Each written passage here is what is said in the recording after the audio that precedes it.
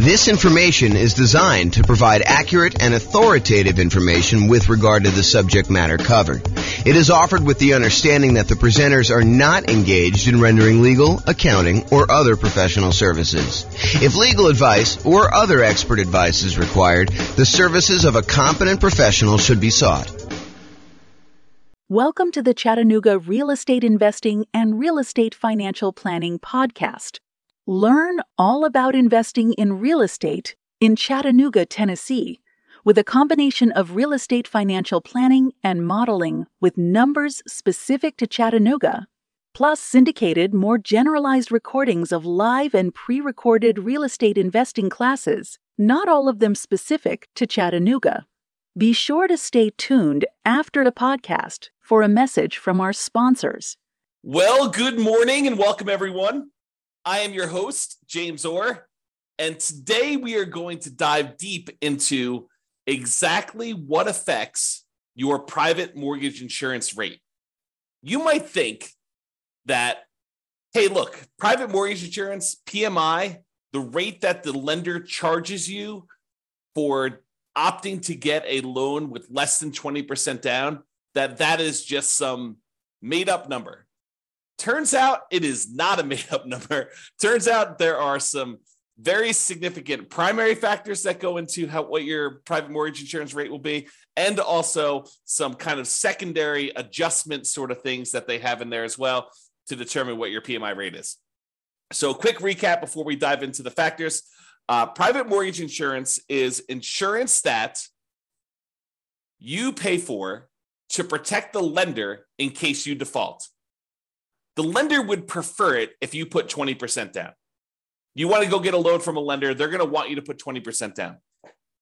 However, you say to them, hey, look, I am less interested in putting 20% down. I would really prefer to put 15% down and buy this investment property. Or I would prefer to go put 5% down, move into the property, live there and house hack, and then maybe some point in the future convert it to a rental. Or maybe I want a nomad where I want to buy a property with 5% down. I want to move into the property, live there for at least a year till I save up for my next down payment, and then move out, convert that previous one to a rental, and repeat this process until I have as many rentals as I want.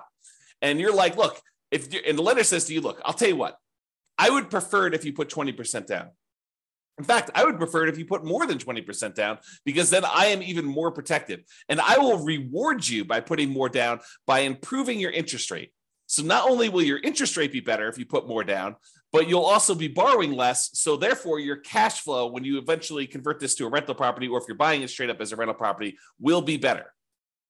However, I'm not unreasonable. I will tell you what I'm willing to do.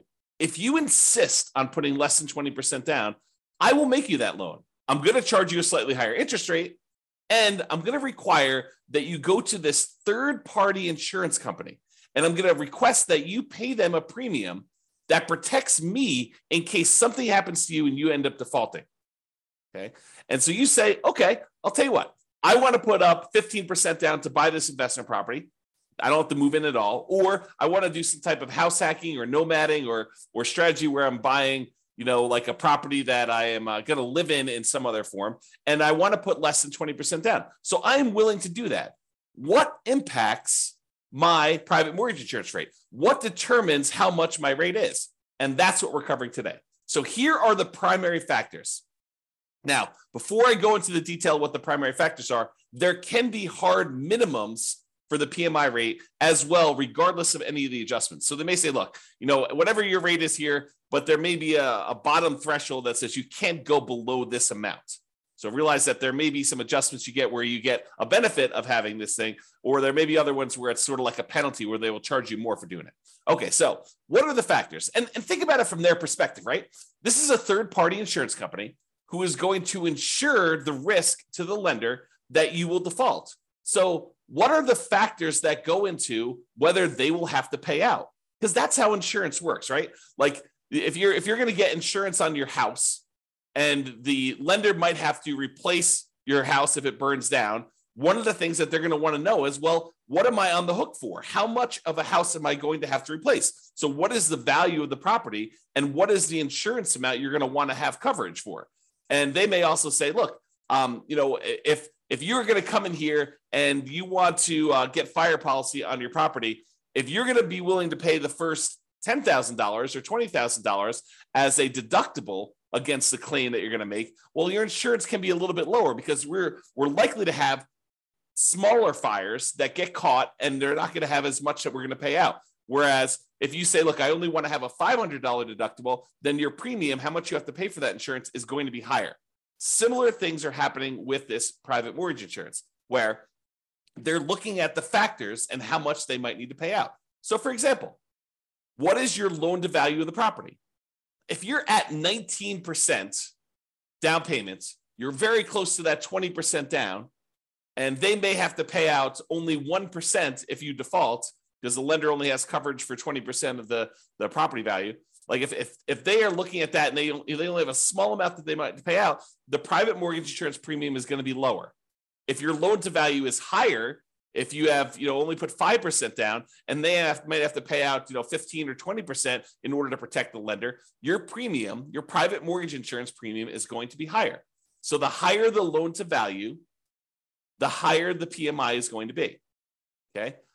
The coverage amount for the lender. So the lender can choose or insist on certain coverage amounts. And when we go over the actual calculation, we're going to go over another class where we talk about how to calculate PMI. I will show you the rate sheet for calculating private mortgage insurance. And I'll point out to you that the lender can choose to have certain amounts of coverage. It could be, I don't remember, making up numbers here, but 15 or 12% or 6% or 22% or 35%. So the lender can choose what level of coverage they are insisting on for you to get. So if the lender requires more coverage, they want to be protected down to 65% loan to value, that could be a higher PMI rate for you than a lender that only requires to be protected down to 80% loan to value. Okay, so that's going to be another primary factor as to what is on there. Now, another factor is your credit score.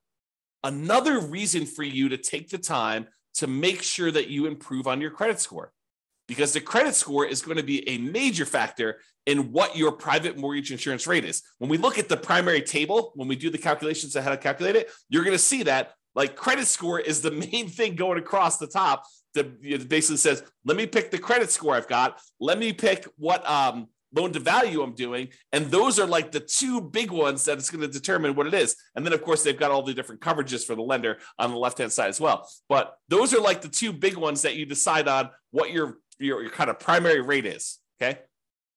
However, which table you choose is often determined by the amortization term of the loan itself. If you get a 15-year loan, the rates are different than if you get a 30-year loan. And I think the cutoff for them, for at least the table that I've seen, is usually 20 years. So if you're greater than a 20-year loan, you have one table. If you're less than a 20-year term on your loan, then it's another table, okay? So the shorter terms, like a 15-year loan, has lower private mortgage insurance. It is cheaper for you to get private mortgage insurance if you chose to get a 15-year loan. So you're gaining a little bit of ground by having a lower PMI payment, improving cash flow a little bit, but it's much uglier because the 15-year loan, your cash flow on that is going to be much uglier, right? Because you are choosing to pay off a lot of principal every time you make a payment. You're trying to pay off that entire loan in 15 years. And even though your interest rate's going to be better, presumably, and also your PMI is going to be better, your total payment is probably going to be higher overall. Okay. So that's the amortization term of the loan itself. Then fixed and variable payment amounts. So if you decide to have fixed monthly payments or variable payments, then that actually can impact your PMI as well. And the time you've been paying the rates, that is another factor in what the PMI rate will be. And then the lender has separate pricing sheets. So like credit unions apparently have a separate pricing sheet than a conventional lender. And so you may find that the rates are different if you go to two different lenders. So PMI is not static. You have to shop it around as part of when you're shopping for your loan. It's one of the factors we talk about when you're trying to determine which lender to use. So you want to go and find out not just like, hey, what is the rate today, but also what is your PMI rate for me in my situation? Okay. Now, those are like the primary factors. However, what's also difficult is there's a whole separate section after we determine your primary rate for adjustments that get made to your PMI rate. Okay. So let's go over the adjustments quick. If you're doing cash out refinance loans and you have PMI still left on your property, guess what? You're going to get a penalty to your rate for doing that. They think of that as an extra risk. So your PMI rate is going to be higher for that. If it's a second home, if you're not just buying this as your primary home, if it's a second home, you will get hit on your PMI rate. It'll be a penalty for that.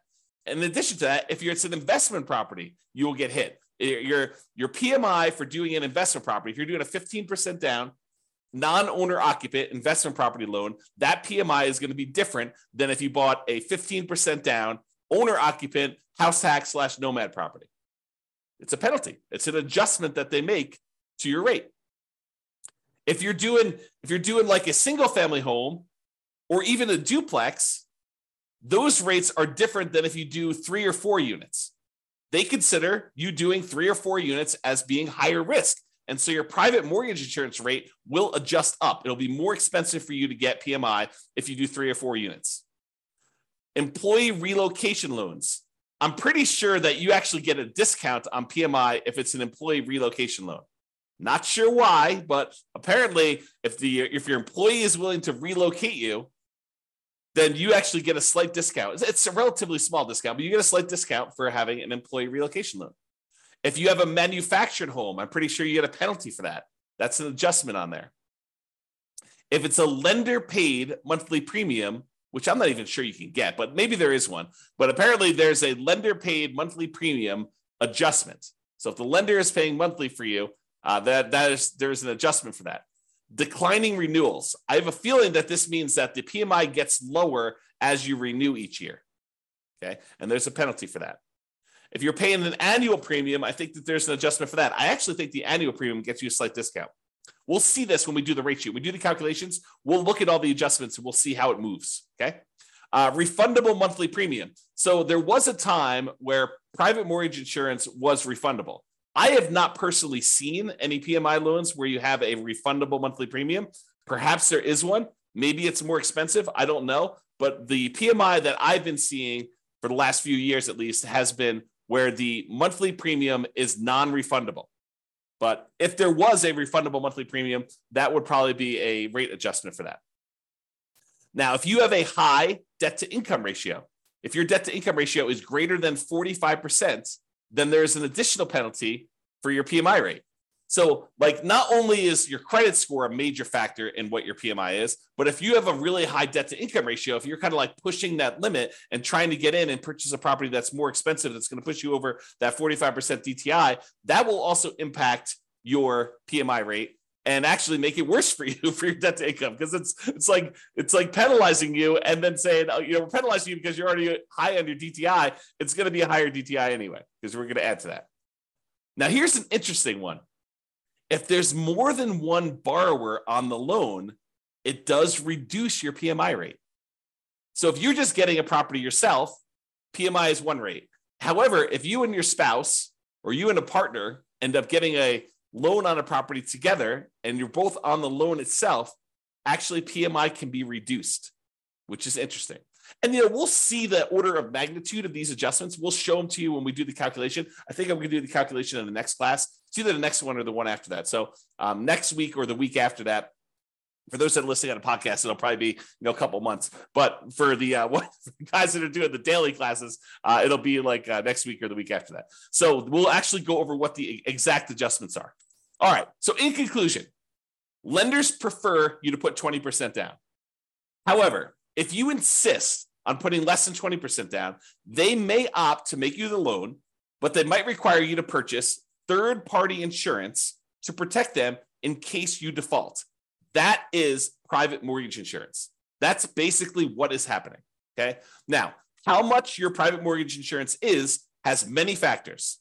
There are some primary factors that matter more, and then there's some additional adjustments that have a smaller impact, okay? So when we go and we show you how to actually calculate it, we'll walk you through that whole process. Now, I'm going to steal my own thunder and ruin my class where I tell you how to calculate it and tell you the best, the easiest, the most straightforward way for you to determine what PMI is to call up your lender and say, here's my situation. Let me get qualified with you. What is PMI for me? And they will be able to tell you exactly what your PMI is going to be.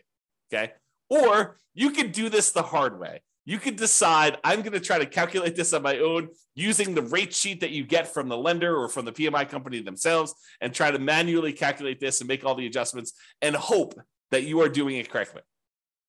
Why go through all the extra effort?